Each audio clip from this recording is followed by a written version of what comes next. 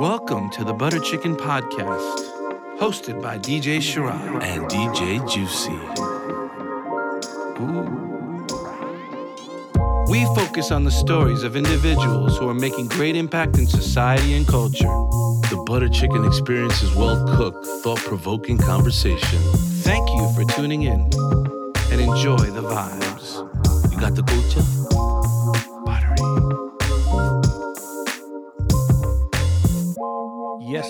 Yes, party people and worldwide, New York City and everywhere else that's tuned in today.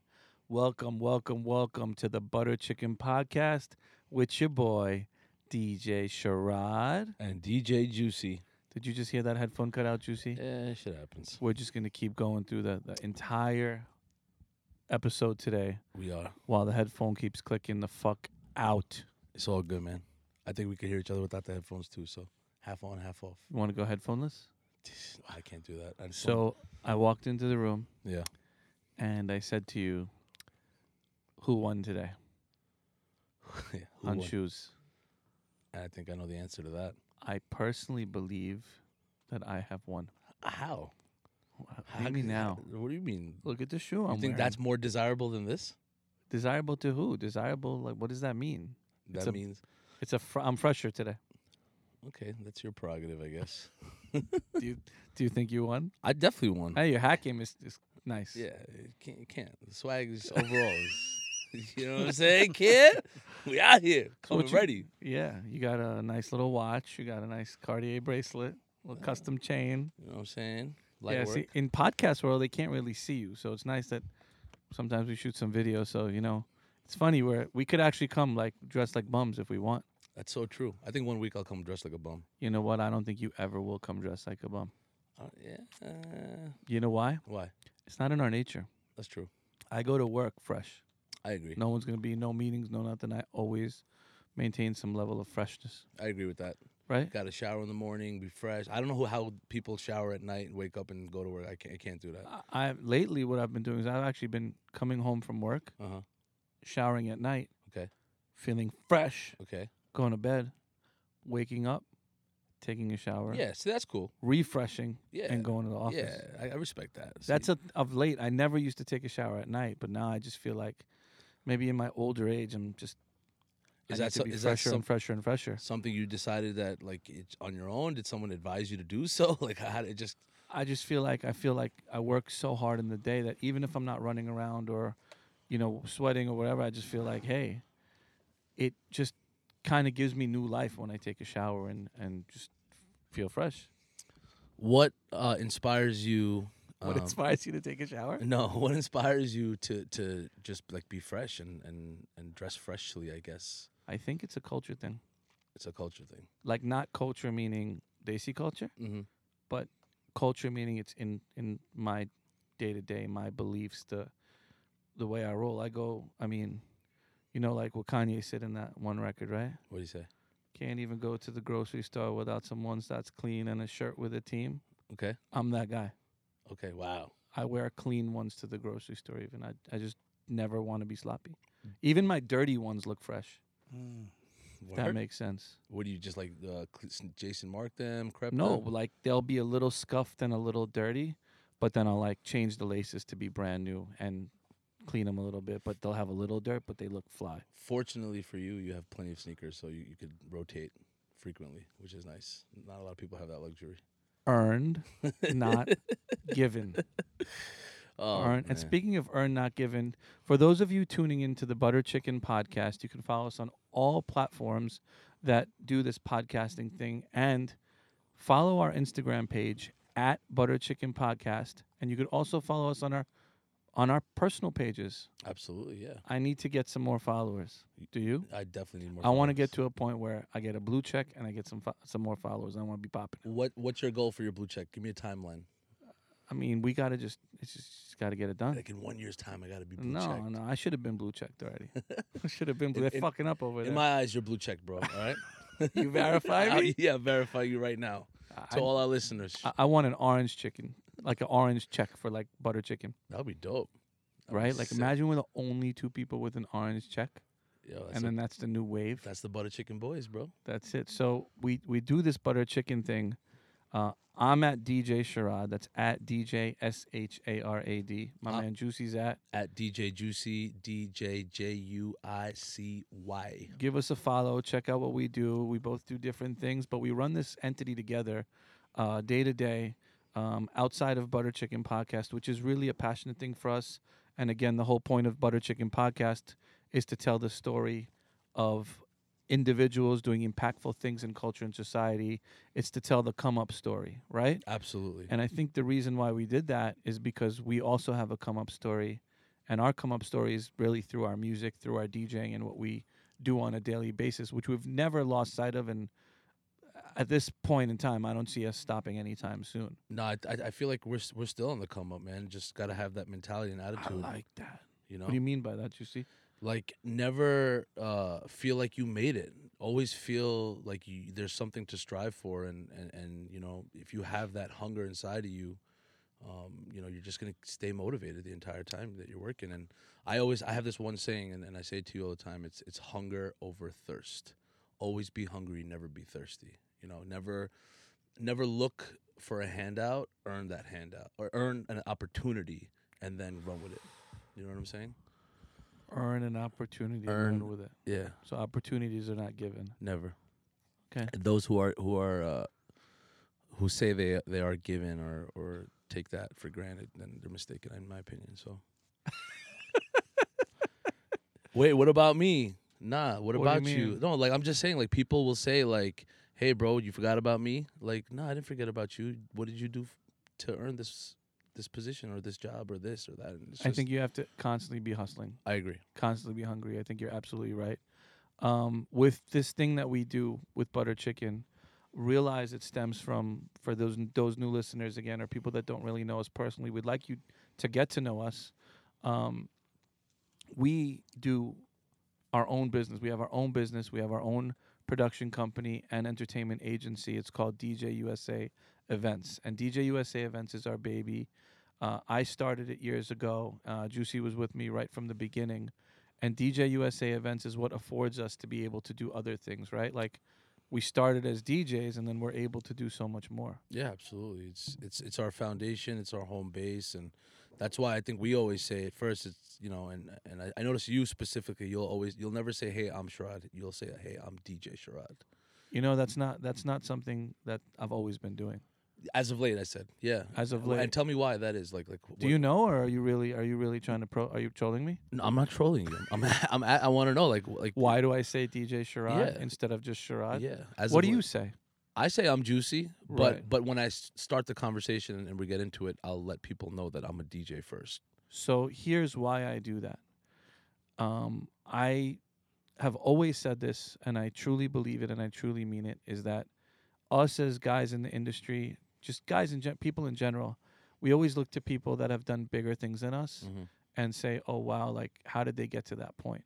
So for me, I genuinely have mentors in my life. I have, like, which, you know, 5 or 6 mentors who've genuinely taken the time out of their lives to help me, coach me, guide me. And I have mentors from different spaces. But my DJ mentor is DJ Clark Kent. And when I started working with Clark, I started going a lot of places with him, going to gigs, going to meetings, going to see clients, going to interviews, wherever. And every time he would introduce himself, he'd introduce himself as, hey, I'm DJ Clark Kent.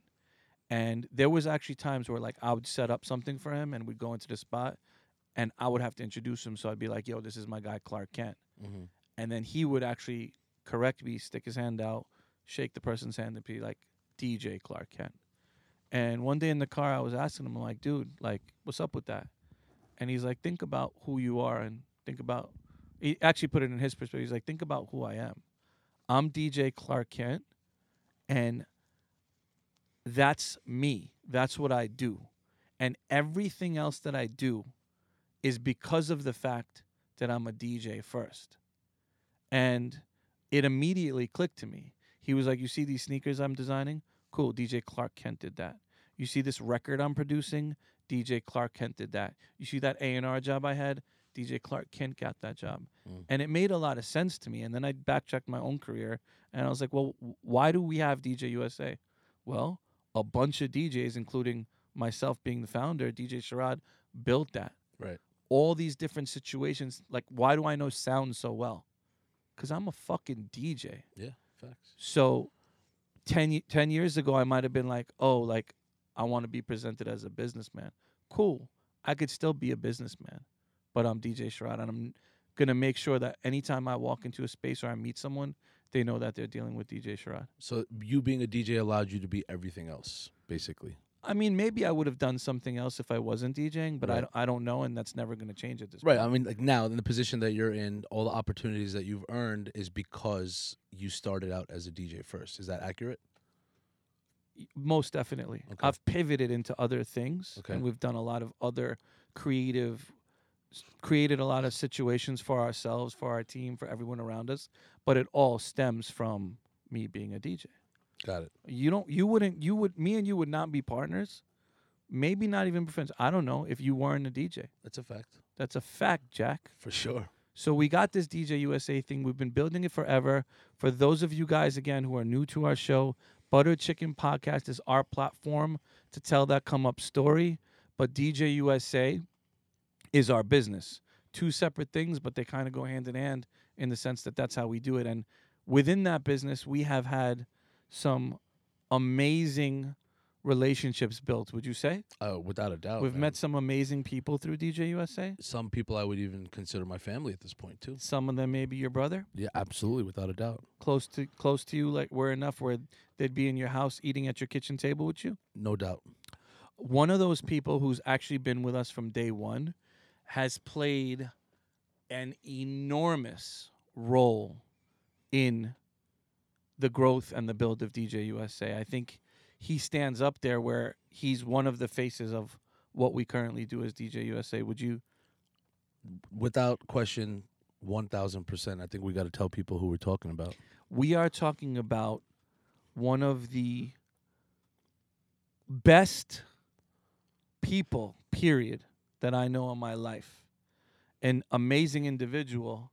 And then when you take that and put it on the side and you have the talent and the skill set of what this guy brings to the table, he is one of the absolute best event hosts, masters of ceremony, excellence of elocution, Yeah. There we go.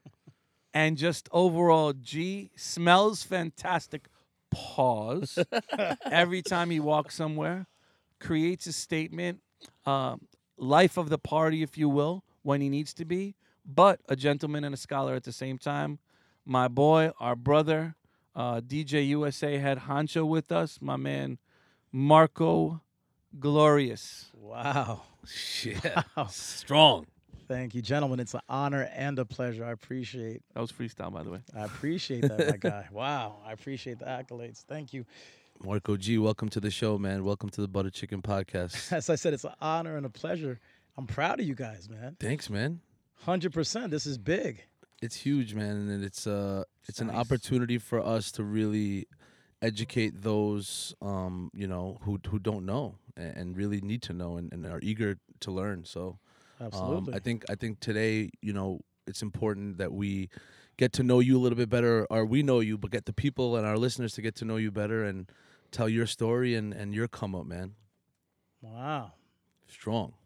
This is going to be good. Yeah, I think a lot of people know you from knowing us, and we know a lot of people through you as well. And we've kind of built this amazing sort of networking circle and kind of just this big group of individuals that associate all of us together. Mm-hmm. And when it comes to you as an individual, I feel your story really needs to be told. While you're sitting here now currently as one of the most important people in this private event industry, period, you're on TV as well, people don't know the come up story, and people might think it's easy. And what I want to do today is really let the listeners understand where you come from culturally, Mm-hmm. where you come from in this place, New York, Mm-hmm. what your mindset is all about, and the history and all the wins you've taken, and also the L's you've taken as well on your way up. Mm-hmm. Okay, well, Let's dive right into it, man. Yeah, Tell man. us where you dissect from, this. Okay. where your parents are from, how and why you call yourself, what is it, the Blindian, The king of the Blindians. the king of the The Blindian. king of the okay. That's Blindian. actually, I mean, you said a few of my AKAs, the Yeah. excellence of elocution. Yeah. I'll just read your hashtags, man. Well, yeah, I was born in New York City, born Manhattan, Harlem, but I was raised upstate New York in a town called Newburgh.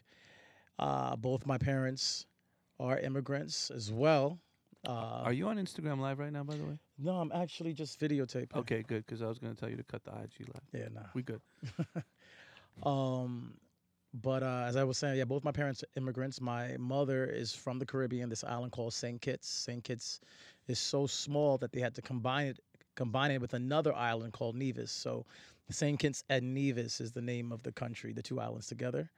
And my father is from India, Bombay to be specific. And my story starts with them. My mother was always a very religious woman. She was actually a Christian Pentecostal evangelist. And for years, my mother used to go preaching all over the world, to many countries. And she kind of like forged her name in the Pentecostal church here in New York City. And one summer, she decided to do some missionary work in a country that she's never been to before. It turned out to be India. And she decided to stay in India for a summer. And the particular church that she was stationed at happened to be my father's family's church. And although I do have Hindu relatives, my father's immediate family is Christian. So when she was out there that summer, she ended up meeting my dad, my grandparents. My grandmother was adopted, so it kind of stops, as I said, like with my grandmother's side, as far as the lineage. So she ended up being my grandparents, my father's siblings, and my dad took a liking to her, and they started, seeing each other while she was out there that summer. I guess he spearheaded it with like talks about God and Christianity and all that stuff. But he started courting her, and by the end of the summer, dude asked her to marry him. The Indian way. So you mentioned that your father was Christian and some of his relatives and family members. Does that go back like generations, or As I said, yeah, it does. But my grandmother was adopted. Okay. So as far as the funny thing is, I never knew too much about my dad's family past my grandparents, which is something that kind of like, I think I'll talk about a little bit later on. But it brought me full circle to like when I fully started meeting people of Indian descent as an adult or as I grew up. But yeah, they ended up, she ended up saying yes by the end of the summer. He ended up moving to the States. She came back. He shortly came after her, and they got married in August. And 9 months later, in May, I was born. So Nice. I was conceived. I mean, I was So were they conceptualized. living in Harlem? Yeah, so they were right on the border of Harlem and Washington Heights. So yeah, that's kind of like when I was born, right before we moved upstate New York. That area was such a, it was heavily black, but also heavily Latinos, like Dominican. So, and there was white people there as well, but like I was very much influenced by what I was hearing. Just the Dominican sounds, the merengue, regularly hearing it on the weekends when my mother was doing laundry.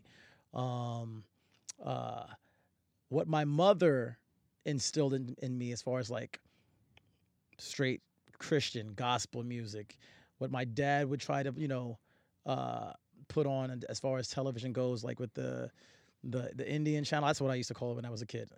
I'm sure you guys remember the specific channel, the cable network that ITV, I think, right? I think that's There's what a it New is. York City channel. The The that- New York that City Indian channel, programming. yeah. It's still around today.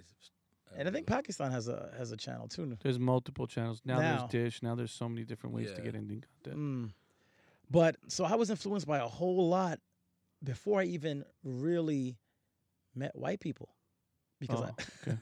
I moved up to Newburgh when I was like 10 years old. But So from born to 10, you're in Harlem. yeah, Watch yeah. Heights, Dominican. Just really and being involved in the church, Okay. kind of sheltered Okay. because my parents very strict, both of them. Just all about school, all about just being as good as possible and just living, for God. So why'd they go to Newburgh? Um, Primarily to get me out of the city, Okay. So it was to build a better life. build a better life, better. When they came here, my mom was here before my dad in the States, and she was, doing her thing. But, like I, looking back, I do remember, I realized that we went from, I wasn't always like middle class. We weren't middle class. We were poor. And In the Harlem days? yeah, Okay. we were like, living in Harlem, I remember there was times I got shocked by like the electric, the socket, just because it wasn't completely covered. Even times I remember there was a hole in my ceiling, and it was actually my neighbor's floor, and I could see them. Oh shit! Yeah, like we just wouldn't like go in that corner of the apartment because we would be able to see the person above. I would have put black gaff tape right there, masking tape or some shit. But yeah, so they just wanted to move outside of New York City and just give me the best life possible. And Respect it. yeah, So from a cultural standpoint, growing up in Harlem, from the day you were born till you're about 9 years old, did you like flock towards any specific race, or like did you kind of just make friends with everybody? I was always that kid who did everything and kind of just rolled with every punch. I didn't realize that I didn't know too much about like white culture, not necessarily white culture. I just used to assume the lighter skinned Spanish people were kind of white to me. Mm. So like when I moved upstate New York, Like Gino? yeah, well Gino, no, they were even more lighter than Gino. Right. But when I moved upstate New York, I was, that's when I started meeting like my Jewish friends and like, but it wasn't. I kind of just fell right into it. It wasn't, it was a seamless transition. Now, from what I know, Newburgh's a very diverse town, right? Newburgh Like is a it's very diverse town. It goes from poor to rich. It goes black, white, everything in the middle. Mm-hmm. Everybody, every race, every culture is there. Yeah. So tell me about like what your experience was early getting into. I guess you were what, 5th or 6th grade, going Yep. into I Newburgh. moved in, 5th grade was when I moved up to Newburgh. Yeah. It was great. It was actually the first time I was able to just kind of be outside without having my parents like hovering, like being helicopter parents. You know what I'm saying? So I flourished when I moved to Newburgh in sports. That was the time because I was able to do so. In New York City, all I really did was run. You know what I mean? Yeah. Like I wasn't able to play basketball or play football. You know what I mean? It was just like, how fast were you? And that was the extent of the athletics that I was able to do because of my parents just being, super, nervous about crime and that sort of thing. But up in Newburgh, they're like, okay, you know what? We'll be a little bit more lenient.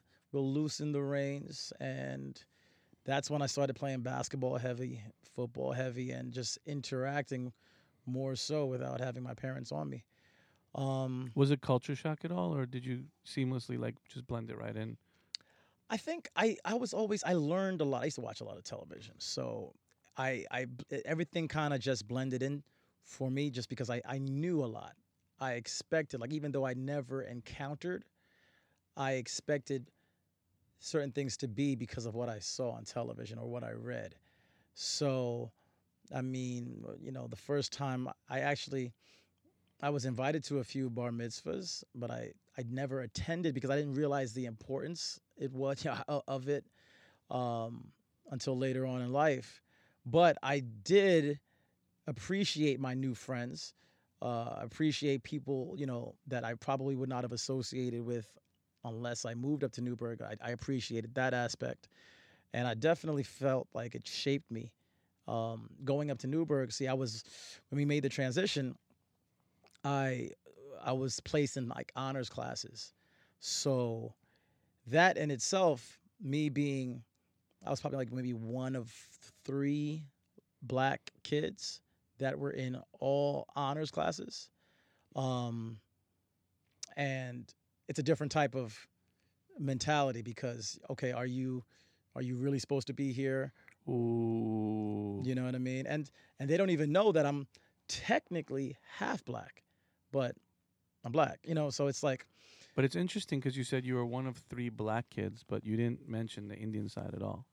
yeah, And um, did you ever identify at that age? Because I know later in the story, you kind of turned a corner with that. But at that age, did you even identify with your Indian side yet, or was it you uh, look black, you lived kind of in a black neighborhood, you come here and everyone thinks you're black? Do you ever explore the Indian side, or is it not there yet? I identified with the Indian side more so at home.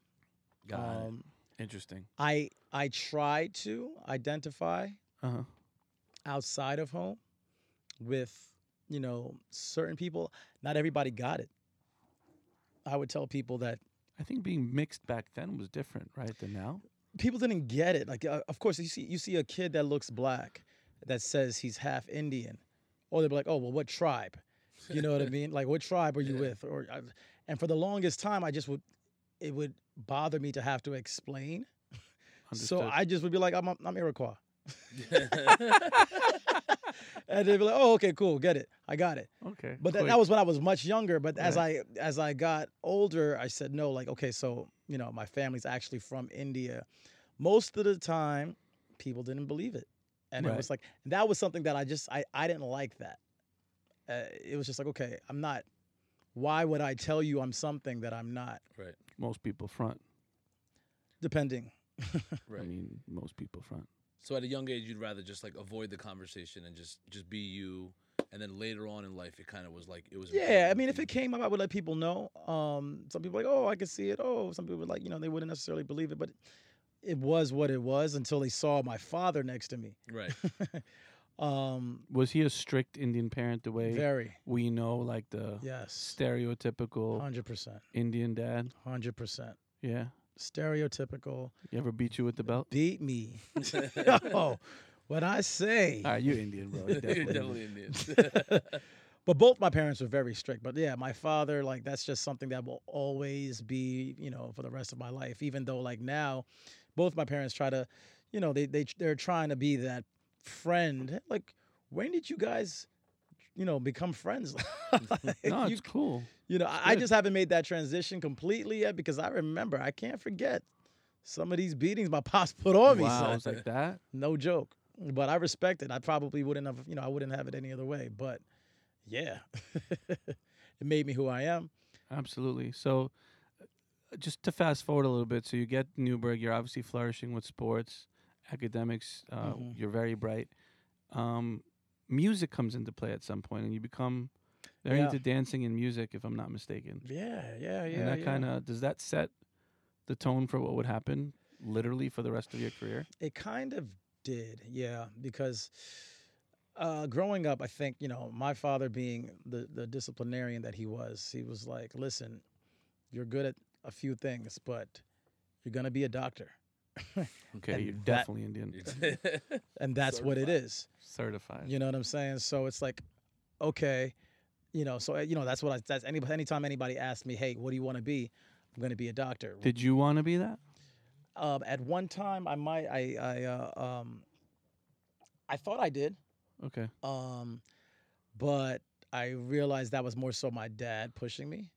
I mean, I probably could have been a doctor. I know I could have. I just it kind of worked. Him pushing me worked to his disadvantage because Ooh.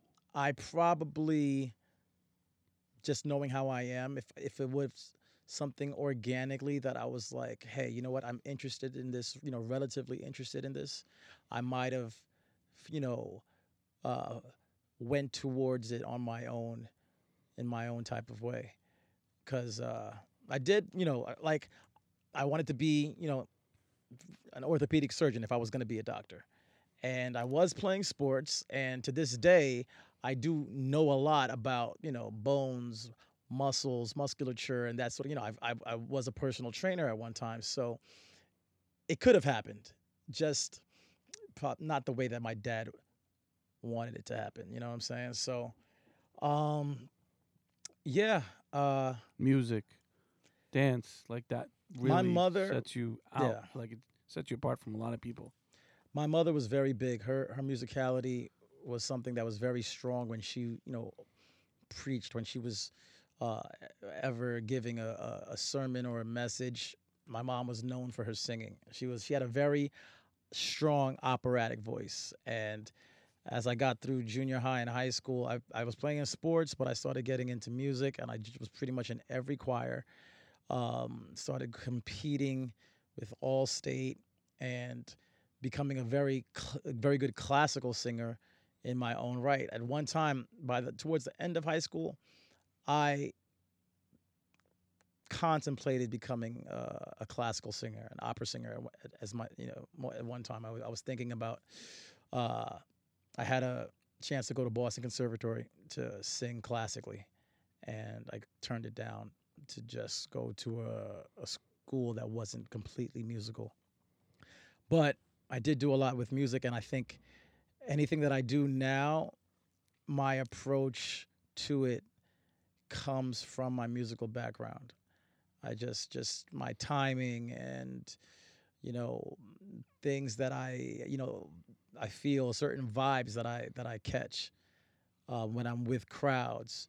The music of certain people. I'm very big on learning music of different cultures. Not necessarily learning because it's not learning for me. It's just I take it in. I absorb it. Has that helped enhance your MC career and your hosting ability as your knowledge of music and your reception to different types of music? I believe so. I believe that um, me having the background that I have and just being someone who appreciates all cultures, appreciates all people from different walks of life, and just every person's story, and respects that. I think that helps me immensely with the way that I host or do anything. I don't want to talk about after high school and you leave Newburgh again and you go to college, I'm assuming. Yeah. Where do you go to school and how does that again change for you, like change where you're going in life? So after, as I said, I initially was thinking about going to a school for completely music, a conservatory, but I made the choice to not do that and just uh, focus or focus on music while I was at a school that wasn't completely for music. So I ended up going to Hofstra University in Long Island, New York. Ah, one time for Long Island. Yeah, so that began my tenure, I guess, with Long Island, and I kind of haven't left Long Island since. Like I've been associated with so much in Long Island since I stepped onto those to the to the to the campus of Hofstra. Um, but yeah, me being at Hofstra just it forced me to find out about not only Long Island culture but New York City culture because I wanted to I, I wanted to pursue entertainment. I wanted to pursue acting. Um, but at the time I was double majoring in theater and vocal performance, which is like classical singing. That was my two first majors, double majoring, and it changed because Hofstra's probably not the best school to do do that. But while at Hofstra, I ended up while I was looking for a job because I was broke, I needed something to eat. I I looked at entertainment companies that used motivational dancers with their DJs to put on events. How did you And look at something so niche? Yeah, there was no Google back then, right? you know what it was? So up in Newburgh, a dance that we had. It was a dance. I forget what type. It wasn't like a prom, but it was a dance. And the DJ had dancers at this dance. Oh, okay. So And that I was that lit the fire. that lit the fire. The reason why I lit the fire because I was the kid who was known to battle anybody on the dance floor. I used to break dance. So I used to battle. Heads knew, niggas knew this Marco is Usher, like Michael Jackson, everybody combined. Marco, get him on the dance floor. I would be the cat. I'd be the kid when they played Spanish music Crushing it. to stay on the only black kid to stay on the dance floor, getting it. You know, talking to my little Puerto Rican mommies. You know what I'm saying? But that was me. So this DJ had dancers, and he was a young DJ. So like some of these girls were like looking at him, and he was kind of flirting with my girls in my grade. Okay. So I was like, yo, I can't have this. So I remember I battled this DJ and his dancers at this dance. Did you I crush him? Smashed him. And your school probably went 8. Smashed. Everyone was talking on Monday. And as I said, this probably was like maybe 8th grade. Right. But I always kept that in mind. Like I spoke to him, I lost his contact, but I remembered. I was like, yo, in New York City, this has to be amplified. DJs with dancers. I'm assuming New York City is the biggest city in the world. They have to have this. This would be a great job for me while I'm in college. Makes sense. Yeah. So, So what year are we talking? Your freshman year of college? oh, When you have this? Okay. 2002. Okay, so you go to, what do you do? I think I went through the yellow pages. Wow. I think I went through the phone book Yeah. and I looked up DJs. And it's the funny thing is the very first company that I saw was a company by the name of DJs Unlimited. Interesting. And I call them. I asked them if they use dancers with their DJs. They said yes. Would you be willing to come down for an audition? I spoke to the owner at the time on the phone. He was like, yeah, we're having auditions this Wednesday. Can you make it? I went, took the Long Island Railroad, Floral Park. You And- took it from where? From Hofstra, Hempstead? No, I took it from the city. I think I might have been commuting from Newburgh. Oh, wow. Yeah, Wow. so I got on Penn Station, did it that way. And yeah, I ended up meeting the owner and I got hired on the spot. And then I started being a party motivator. Interesting. these events. Okay, so you weren't even thinking about being a host yet. No, Wasn't had- even in your mindset. I had no idea about that. So that kept you afloat all of undergrad, basically.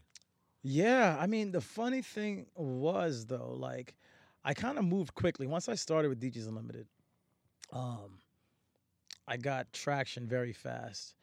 And probably 6 months into me being with that company, they threw me out as a host. They never told me. My very first event that I did, I was dancing on parties, cool. It was great. I was doing well, super energetic, very competitive. But one day it was me and a DJ and Joey P. And he was like, we get to the venue, we set up the equipment because back then dancers still had to, set stuff up. We get to the venue and I'm like, Joey, I asked him, I was like, Joey, who's the MC tonight? And he had the contract book. So he looks, he's like, it says here that you are, Marco. And I'm like, wait, what? And that was the very first time I MC. It was a school party, kids party. And it went very well. Was there any hesitation in your mind, or was it challenge accepted? I got this. What was your mindset at that point when you found out that you were the MC? I mean, I might have pump faked slightly, quickly, but this is something that I knew that I could do. So I said, hey, if they thought I could do it, let me make sure that I kill it. And that's kind of how everything started. I still kept on dancing, but then they started pushing me more and more to hosting events, and I grew and grew, and I grew that way. And then I became a pretty formidable MC. Can I pause you for a second right there? Yeah. So for those listening to the Butter Chicken podcast here, we're talking about Marco's career. He's at a turning point in his career where he um, starts working at a company called DJs Unlimited, and that's at some point our stories intertwine. Shortly after that, DJs Unlimited uh, was in the late '90s, early 2000s, probably the biggest DJ production company in New York, Long Island at that time, and the company would travel all over the country to do events. Hmm.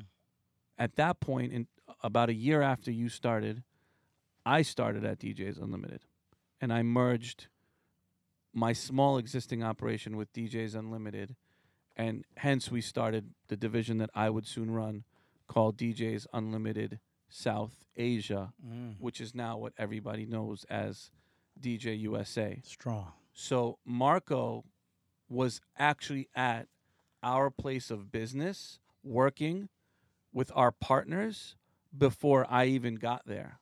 So for those people who want to understand about longevity, loyalty, playing the long-term game, it really is a long-term game with how we operate our business, how we've come together and done so many different things, and how we've also done many separate things, and at certain points have included each other in our separate projects. So a year after you start there, we start DJs Unlimited South Asia. Mm-hmm. And they told me, my partners at the time, told me that you were a dancer and MC, but you were on the come up, so we didn't really want to touch you, Yeah. right? Sure. We needed to use senior level people, correct. Yeah, I get and that. you were I just was coming up. fresh. Yeah, Newbie. Yeah. Yeah. yeah. So then you start MCing though, and are you crushing it right away, or No, I mean, it was a learning process. Like people were telling me that, yo, you're really good, but I wanted to get to a certain place.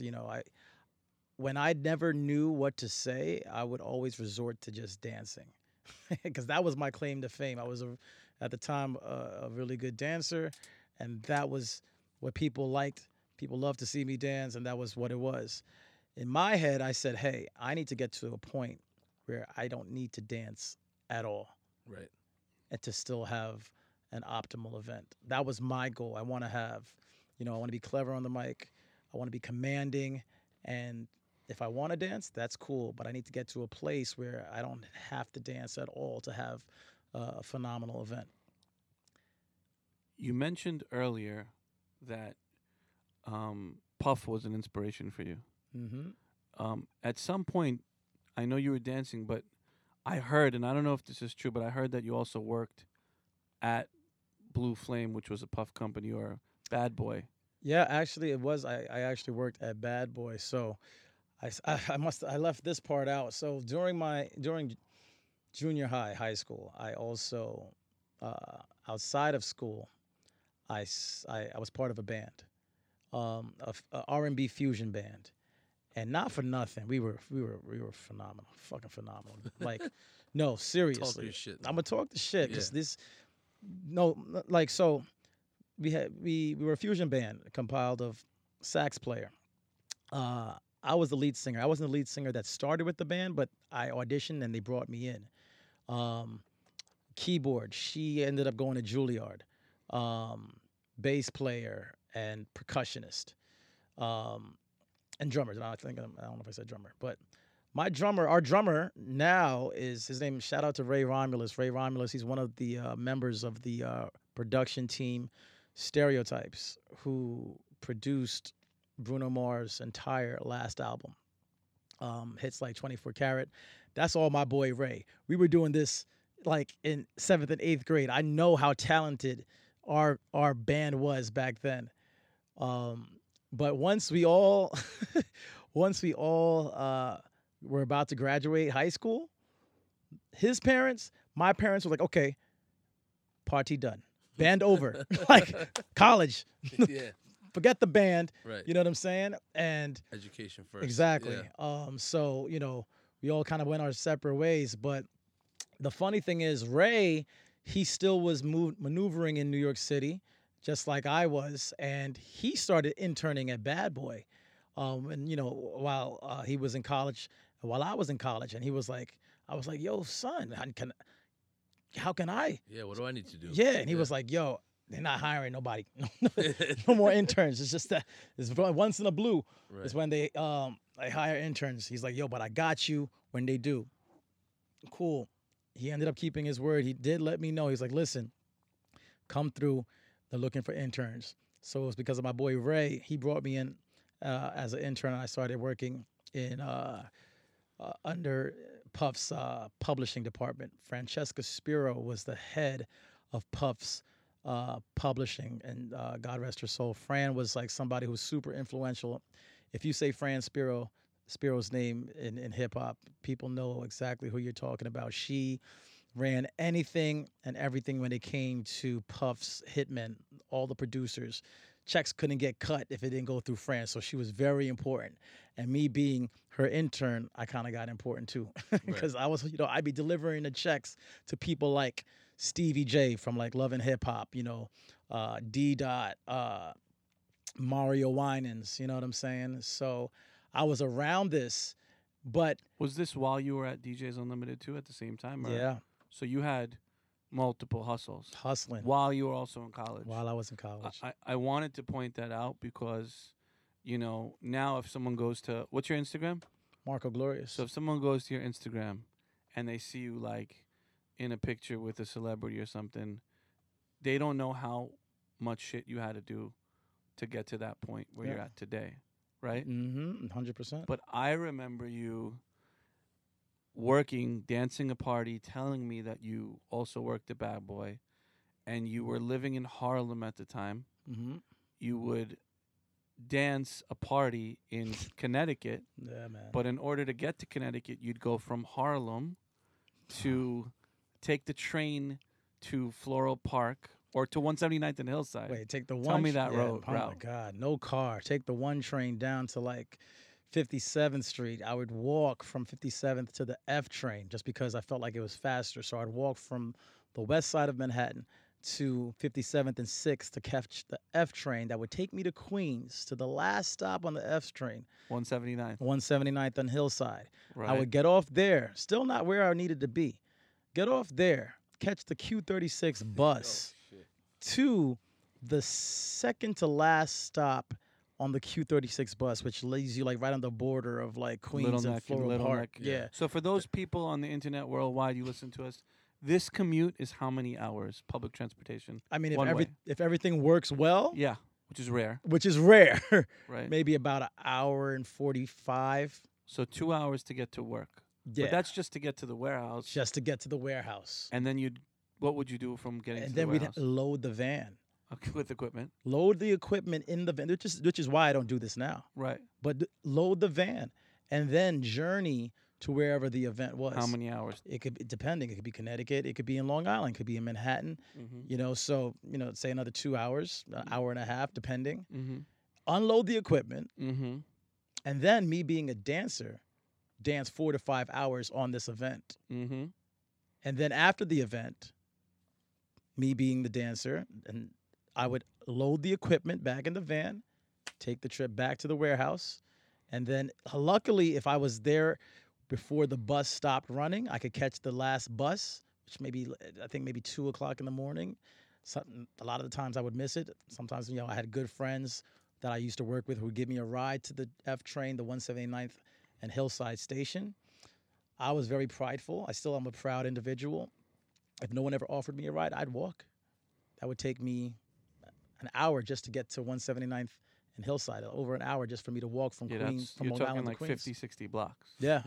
With like a 60, 70-pound suitcase, I remember. Because I used to have I carried a strong garment bag. People used to think it was like Undertaker's bag. People thought I had bodies in that bag. So just so the general public knows, what time would your day start? To dance this 4 or 5 hours, what time would your day start from the point you left your house? What time would you leave your house? But I also had if I had a double that day, Let's talk about a single job because I'm just trying to analyze the hours that you'd put in for one job. I would, I'd try to get fresh. So if my event started at like 6 or 7, Mm-hmm. that means I had to be at the warehouse by like 4, which means I had to leave New York City. I had to leave my house by like 2 o'clock, and that's just to be you know, if to make sure that to say nothing went wrong. So I'd probably leave my house like 1 o'clock, 12:31. And what time would you get home? Probably like 2, 3 o'clock in the morning. So say 1 to 3. So you're talking about 14 hours. No. What was your pay scale at that time? Like, what would you get paid? I mean, not for nothing though. I was one of the higher paid Okay, but rookies. what was it? I made about when I started at about what did I start at? I think I started at $150 a party. All right, so you're making like $10 an hour with all that transport and dancing and sweating your ass off. No. So yeah, man, I definitely, I've paid my dues, but just like Juicy was saying earlier, I was listening to you guys when your intro. I still feel like I'm still grinding. I'm still on my come up. There's still things that I'm further than where I was, Right. but my journey's still going. But humble beginnings for sure. 100%, yeah. Still remain humble. All the time, yeah. At some point, you start working for the New Jersey Nets before they move to Brooklyn, Yep. while you're emceeing as well. Yeah. Can you So- talk about how you got that, who you were working for at the time, some of the people that you were mingling with and working directly with at the time, and how that impacted your career as well? Now that I'm starting to host events, I'm like, hey, you know what? I can audition for hosting gigs. I could do this. This is something that I could do. And I remember, I was always a sports fan. I was a Knicks fan. I was a Nets fan. I went to a Nets game, and I saw what they did at the Nets games. And they had a DJ, and they had dancers, and they had this ringleader who was a host. And I remember I was in like the nosebleeds. And I looked down, I said to my boy, I said, yo, I would kill that job, fam. Like, that was exactly my words. I said, I would kill that job. Whatever, didn't think anything about it. I used to get the paper backstage, newspaper for actors. If you want to audition, it's come out Thursdays. One Thursday, I'm going through the auditions, and I see New Jersey Nets casting, host, wanted, that sort of thing. I said, stop playing. This is it. Like, that's exactly what I remember. So I think the day of, I forget where I was working. I might have been working retail. I used to work for Lucky Brand Jeans. Something happened. They had 2 days of hosting. I might have had an event as well. I don't remember, but I wasn't able to go to the first day. The second day, I knew I had to get there. I just didn't know when I was going to get there. I ended up getting there late. Oh, that's nothing new, Marco. What? I've seen this movie before. Wait, Oh, what? man, you're never late. I mean, you know what? I'm never, listen, I'm not always on time. I'm not always on time, but I'm always there when you need me. Huh? Okay. Always. Never fails. Huh? I like that. Huh? I like Okay. that. Strong. So I end up getting to this audition, and it's closed. It's done. I'm like, they're not seeing any more people. And I'm like, I'm heartbroken. I'm like, wait, what? And the girl who's taking the name, she's like, listen, I'm sorry. You're too late. We're not seeing anymore. The audition actually closed a while ago. Yeah. And I'm like, listen, what do I have to do? You have to see me. Was anybody else like trying to get into it, or were you the only There were one? other people that were trying to get in. They left. I said, listen, I'm good. I'm really good. Can you ask them? She kind of I joked. I was being funny. I was trying to be smooth. I'm like, listen, I'm really good. You got to please come on, And she was like, let me go see. She goes and talks to the executives, and they were like, she comes back and she says, okay, they'll see you. What's this person's name that did that for you? Her name is JoJo Balsano. Are you guys still friends? That is my girl. She ended up being my assistant at the Nets. You need to cut her a check, fam. JoJo's, I did her wedding. Okay, I good. did- We good. Okay. Yo, JoJo's my girl. Okay, good. Because she just saved you. She just Jo- helped you tremendously. And she was like my closest confidant my entire tenure with the Nets. JoJo's Okay. my girl. So you go and interview, and what happens? So I was the last person. They knew what I did, that I begged or whatever, and they were like, okay, this is what we want you to read. Please do it like this. Pretend you're in the stadium. And I did my thing. And I saw them smiling. They asked me to do gave me another thing to read, and they're like, okay, do this and do this, and What year is this? sheesh, maybe 2006. Okay. I'm thinking. I'm not positive, but yeah. So yeah, and that was that. And a few days later, I get a call, and they said that they'd like to see me again. This time, hosting an event for the Nets prior to the season, Mm-hmm. where there was going to be executives and players and fans. Now, does Jay own the team yet, or was he Yeah, involved no, at that point? yeah, he was. He Okay. was. Yeah. So did Jay-Z sign your paycheck? Not Sean Carter per se, Okay. but yeah. So I ended up getting the job with the Nets, Amazing. and I remember that vividly. Yeah. And what I ended up, it was me and another girl at the time. And then it went from me and her to just me. And I was there for a few seasons. And So what were your responsibilities at the Nets? Like now again, just for those listeners, like while you get this job at the Nets, you never stop hosting private events either. never stopped hosting, no. So you're hosting like 100+ private events a year already at that point. Yeah. And yeah. you have a retail job.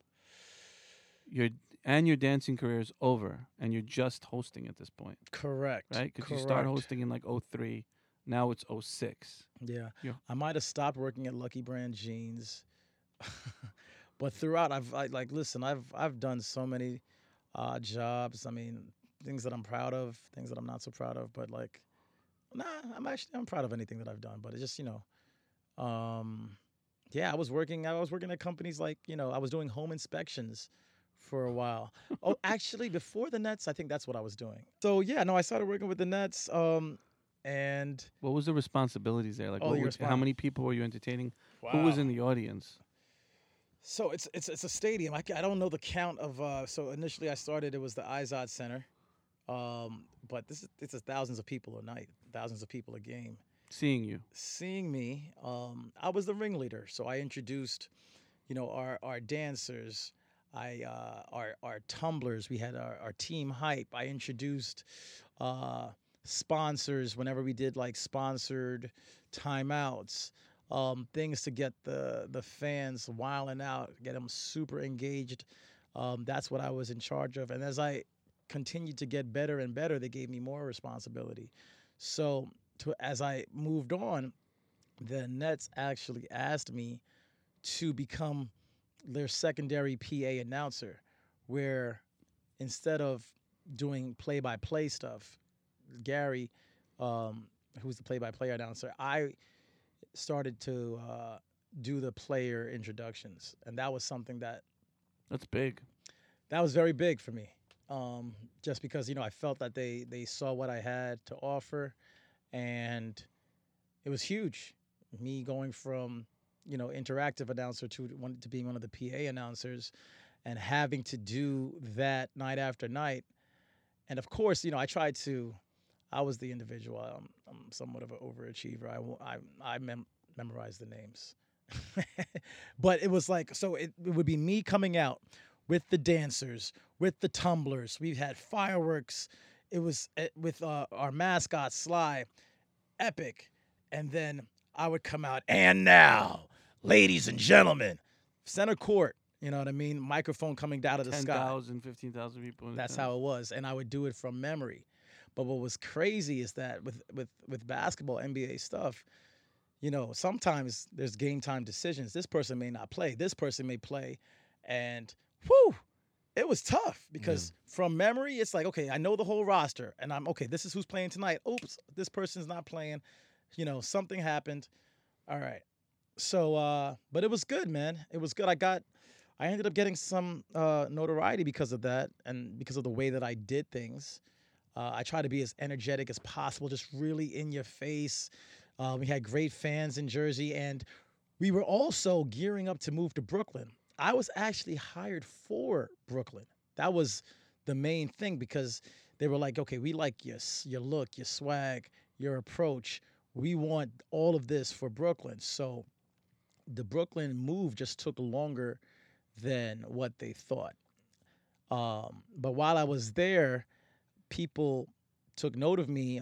Were you pivoting that situation at all in all your other work?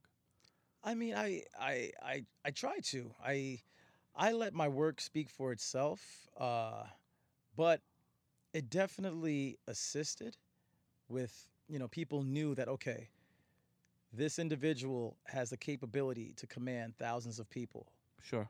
but he also can host your event, an intimate event, and make it as personable as possible for each one of your guests. So I think people saw the range that I had. Seemed like a pretty positive experience for you. Was there any like hurdles that you encountered? Yeah, I mean, the host, but prior to me, people didn't know who I was, and I remember my first few games, there was some middle-aged dudes that were just there, and they booed the hell out of me Yeah, every time I came out. that's got to be deflating a little bit. Yeah, and I'm a kid, and these dudes, I'm like, yo, these dudes, you know what I'm saying, just gonna boo me for nothing. But then I'm like, okay, how could I flip this, And like, I walked up to him and was like, hey, listen, I'm Marco. Who are you and why are you booing me, fam? Mm-hmm. You know what I mean? And like, well, I don't know. Like we roll with show. I don't want to say his name, but Yeah. we roll with so and so host, and I'm like, okay, well, cool, because he was great. Hopefully, I could live up to his shoes. But fuck with me, rock with me, see how I do. And okay, and so like that was I approach people, and I mean the NBA is the NBA. It's a great organization, but you have to be on your toes. You got to be on your p's and q's. You got to make sure like there's split second things that go through your head. Okay, this sponsor. You make sure I could literally mess up a whole promo, but I have to say two words. If you don't say these two words, we're losing money. So just let's make sure you say these two words. Certain things like that. Was working in that space simultaneously while working in private events, was one job harder than the other, or did they both have different sort of tasks that were uniquely, I guess, difficult in both spaces? I approach hosting. For me, I approach it's different but the same. So it's just a variation of my approach. So with an NBA game, my approach is different. It's still me hosting. With a corporate event, it's still me hosting, but I'm approaching it differently. Um, so I always tell people, for me, I have a lot of itineraries in my back pocket for when I approach an event. If it's this type of event, okay, let me go back to my mental Rolodex because I know I've done this type of event. If it's this type, whether basketball game, football game, soccer game, fashion show, club party, wedding, bar mitzvah, bat mitzvah, quinceañera, like I have all of these in my head. Let me go back to it. Okay, this is the best way for Marco Glorious to approach this particular event. You're doing the Nets thing, hosting, you're crushing it. In 2011, I remember the NBA went on strike Mm. for a little bit. Mm-hmm. And that was the year that you were supposed to come back and do the following season, and the season started late, if I'm not mistaken. Correct. You got a good memory, my Of friend. course I do, bro. I've handled your career from your entire career. So I for forgot those about that don't this know, myself. Yeah, me too. other people that don't know who are listening, not only do we know Marco and have worked with him, but I've actually been in one of the spaces. My agency has been the agency to semi-exclusively handle all of Marco's bookings in the private event space and the corporate event space. So I Yeah. kind of know the calendar and the trajectory a little bit. Yo, man. But in 2011, I remember the Nets were priming you to go to Brooklyn. Yeah. NBA went on strike, Mm-hmm. and we had an opportunity to go perform in Thailand. Mm. And if we did Thailand, it could have probably costed the Nets thing because we didn't know if the Nets were going to come back in time, Correct. if you remember. Yes. Yeah. Wow. And it was a decision we made at that point together. And I said, look, if we take this gig in Thailand, you might miss opening day because the NBA season was starting later. And we decided to risk it and take that gig. Yeah. And when you came back, there was no job. Correct. Because they started late, right? They started late, and then I don't remember the entire story, but You know what ended up happening? Now that you jogged my memory, they ended up sharing. I was working with another correspondent, and basically to cover themselves, they hired her to host and just take any stress off of me, even if I wasn't able to make a game or something like that. So that's what it was. But what ended up happening was like, oh wait, being that I wasn't able to be there, she's got the majority of the events or the games. And I was like, okay. I thought, like it didn't make sense. Mm-hmm. It didn't make sense. So it was like, all right, what am I gonna do? I just have to roll with the punches. And uh, it looked like, I mean, it was. The facts were she had the bigger games, and it didn't call for that. It was weird In your eyes. in my eyes. But now you're working for a big organization, right? Mm-hmm. An organization that's way bigger than you, Yeah. right? And I want to let the listeners know that like your career hasn't always been filled with just ups and ups. There's been downs in that. Yeah. Yeah. 100%. And I was right there just watching when they were priming you to go to Brooklyn because the Nets were going to move from Jersey to Brooklyn and you were going to be the in-arena host of Brooklyn. And we were like, great. We're going to make all this much more money because now we're going to be in Brooklyn. I got a Brooklyn shirt on right now. Brooklyn Nets. Should burn that bitch. No, I'm just kidding. I'm just kidding. We love you. We got some Brooklyn Nets fans in the building. Nah. Yeah. Absolutely. But did it help you get another situation? Like, what happens after that? One door 'Cause closes, then what I mean, happens? well, after that, it's like okay, because the Nets kept me in New York. I was considering moving to LA, and like really going after my, just auditioning and acting, and me getting the Nets made me stay in New York. So like after that, I was like, you know what? Maybe I should go to LA now, and this is something that would be a blessing in disguise, and I'll do it like that. Um, So I start auditioning again. I get back into my acting. I start doing some. I kind of wanted to get my acting chops back up again, and said, "Let me. I need to go back and start doing stage because I've done a good amount of stage that a lot of people don't know. So I was like, I want to get back into stage and theater, and musical theater. So I started doing some off Broadway work, and I did a couple plays, and one play that I ended up doing was a play by the name of Love, Lies, and Lust. And it was something that had a lot of notable, like, up and coming actors, as well as a few established actors as well. The lead in the play was Nashawn Kearse. He's been on like Desperate Housewives. He's done a lot of work, but a lot of the ensemble were a lot of notable uh, influencers and actors. And did that lead to anything? well, yeah, that's what I'm getting to. The director of the play I ended up getting pretty close to, and we had a person in the play who played a DJ in the play. He never really was there. He was just playing a DJ. Um, he's a good friend of mine now, DJ Booth. And Who's DJ Booth? DJ Booth is one of the top DJs in New York City. He's Nicki Minaj's personal DJ. He's also the rapper Fabulous's DJ, and he's also the DJ at the Wendy Williams show. Light bulb.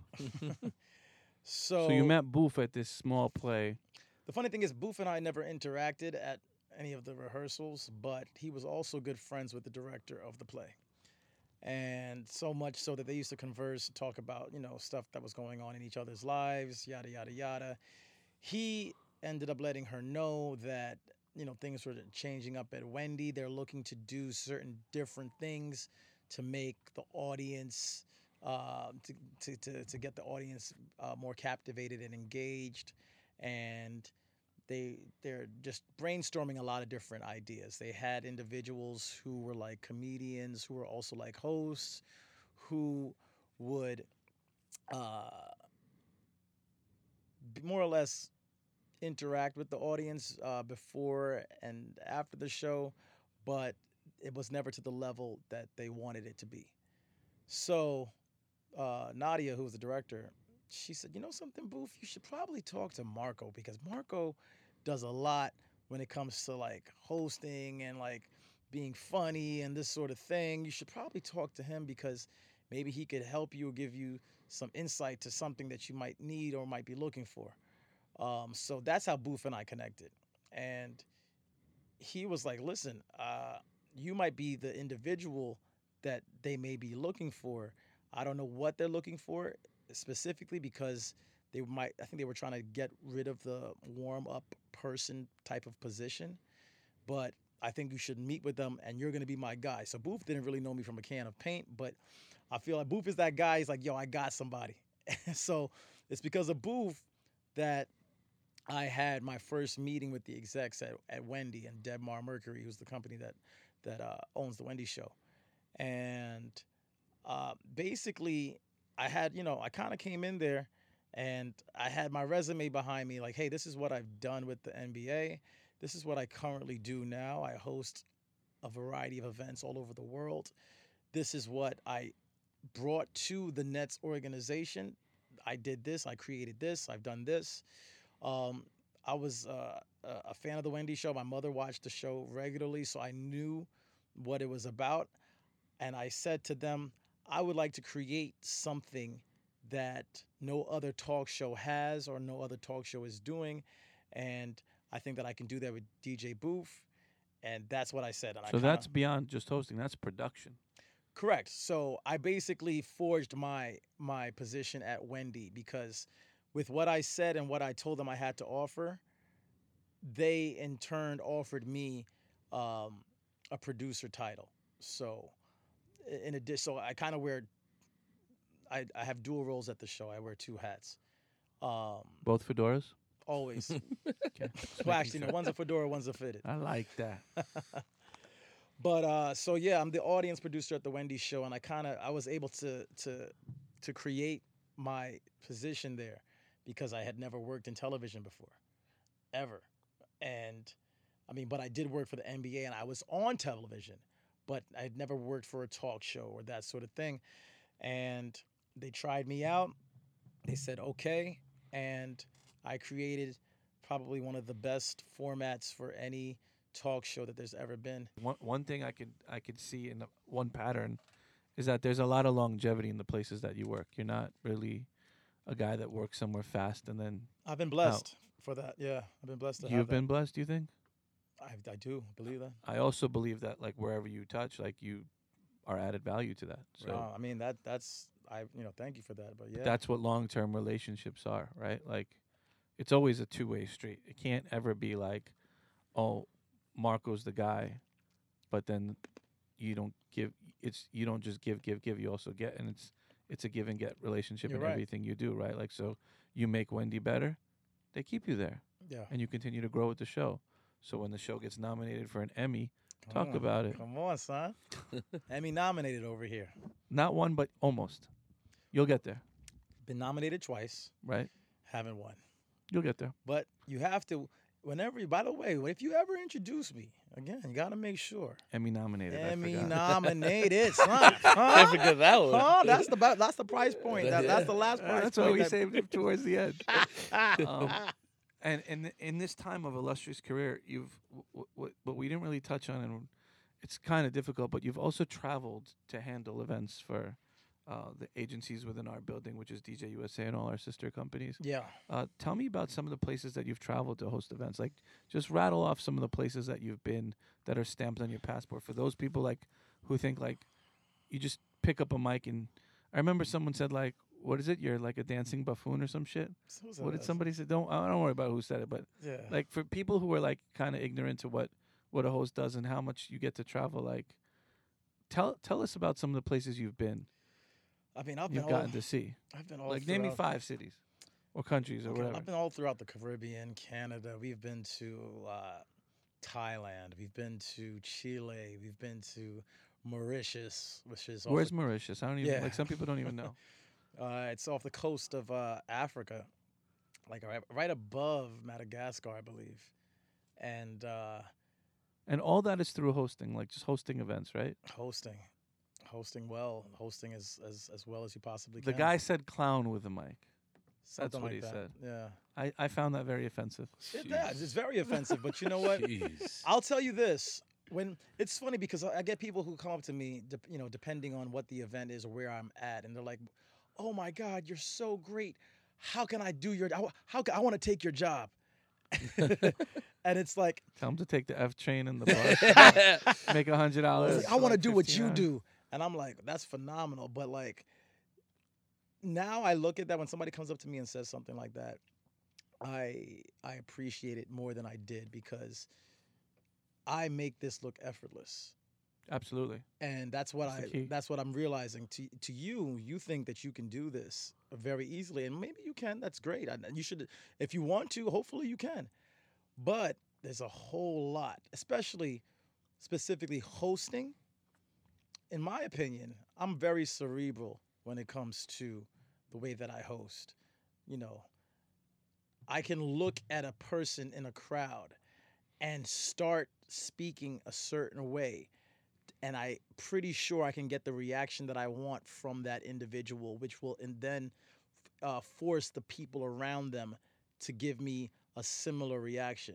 These are things that I'm thinking about prior to, It's a let's science. say, when I'm opening a room, Right. opening a room for a wedding reception. This is not something you can learn overnight. Nah, no. Takes But years. Experience. It's like playing records. It's science. it's very cerebral. One thing I want to ask you before we just close out, something that is more recent and current is that you became a father recently, Mm-hmm. and Somewhat recently. right? You have a 5-year-old daughter, 4. Well, almost 5, Yeah. right? 4, Yeah. 4 and change, right? She's Yep. in her 5th year, Yeah, she'll be 5 in December. right?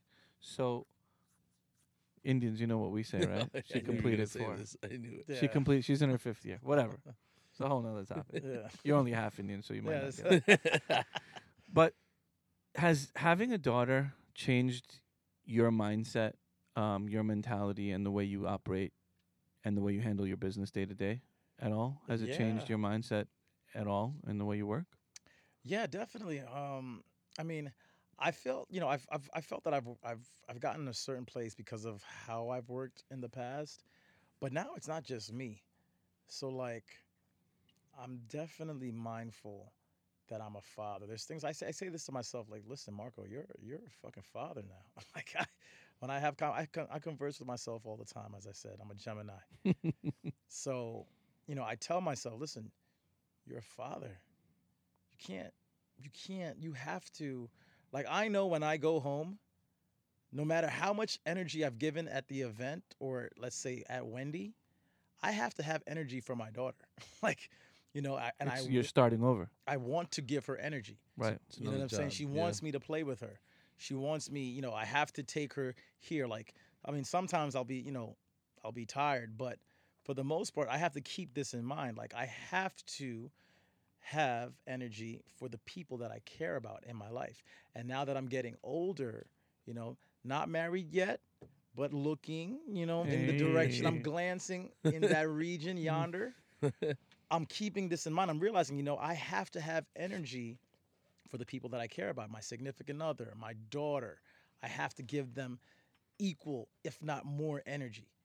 Sure, So that's what I'm budgeting. right. Time, Yeah, energy. budgeting my time, my energy, trying to be as efficient as possible. Efficiency. Efficiency is definitely one of the keys to success, especially when you're working multiple hustles and constantly on the go and constantly on the ground. I definitely agree with that. Yeah. I preach that all the time. I preach that in our office and everywhere we go. That use your time wisely. It's an asset that you can never get back. So once it's Yeah. gone, it's gone. 100%. Marco G, you've dropped some gems today. You've told us a little bit about your career. A lot. We went through a lot of timeline. Is there anything you want to share with the listeners that we haven't touched on, or something that you want to leave the Butter Chicken listeners with? Absolutely. I just want to say, as I said before, I'm proud of both of you guys. DJ Sharad, DJ Juicy are two individuals that I've looked up to in my career, have helped me and guided me throughout my career. And now we We still move collectively as a unit, but we have our own individual projects that we're working on. And whatever I can do to uplift, help, assist, I'm honored. I thank you guys for having me here today. Um, and you know what? Grind hard, Haas. Haas. That's something that I say. You know what I mean? Um, and ain't nothing to it but to do it. Love it, man. My man Marco G. Where can these people catch you, bro? Listen, you know what? Catch me on that Wendy Williams show. Oh yeah. Okay. You know what? Live Monday through Friday. The audience producer of the Wendy Williams show. You can also see me upcoming project podcast as well. Late Night in Harlem with my co-host, my good brother Lawrence Anthony. Um, and keep your ears to the streets. Marco Glorious on all social media at Marco Glorious. MarcoGlorious.com. And if you see me in the street, you know what? Give me a pound. Ladies, give me a hug. You know what I mean? Marco, we appreciate you, bro. Thank you for coming to share these words of wisdom and your experiences with us. I think our listeners really wanted to get to know you better, and this was a perfect opportunity for that. So thank you so much for joining us today. Thank you, my brother. Thank you. This is the Butter Chicken Podcast with your boy, DJ Sharad. And DJ Juicy, baby. Juicy, where can they catch us, my man? Catch us on Instagram at Butter Chicken Podcast. That is the hub. It'll take you everywhere else. And I heard we're on iTunes. We're on iTunes. We're on SoundCloud. We're on every single podcasting I'm getting platform. hungry. Butter chicken, all this chicken. That's it. So make sure to catch us. Again, signing off. Thank you to all our listeners once again for tuning in. Don't forget to rate, subscribe, like, do what you got to do, but make sure you hit Butter Chicken Podcast everywhere. Thank you for tuning in. We'll see you next week. Peace.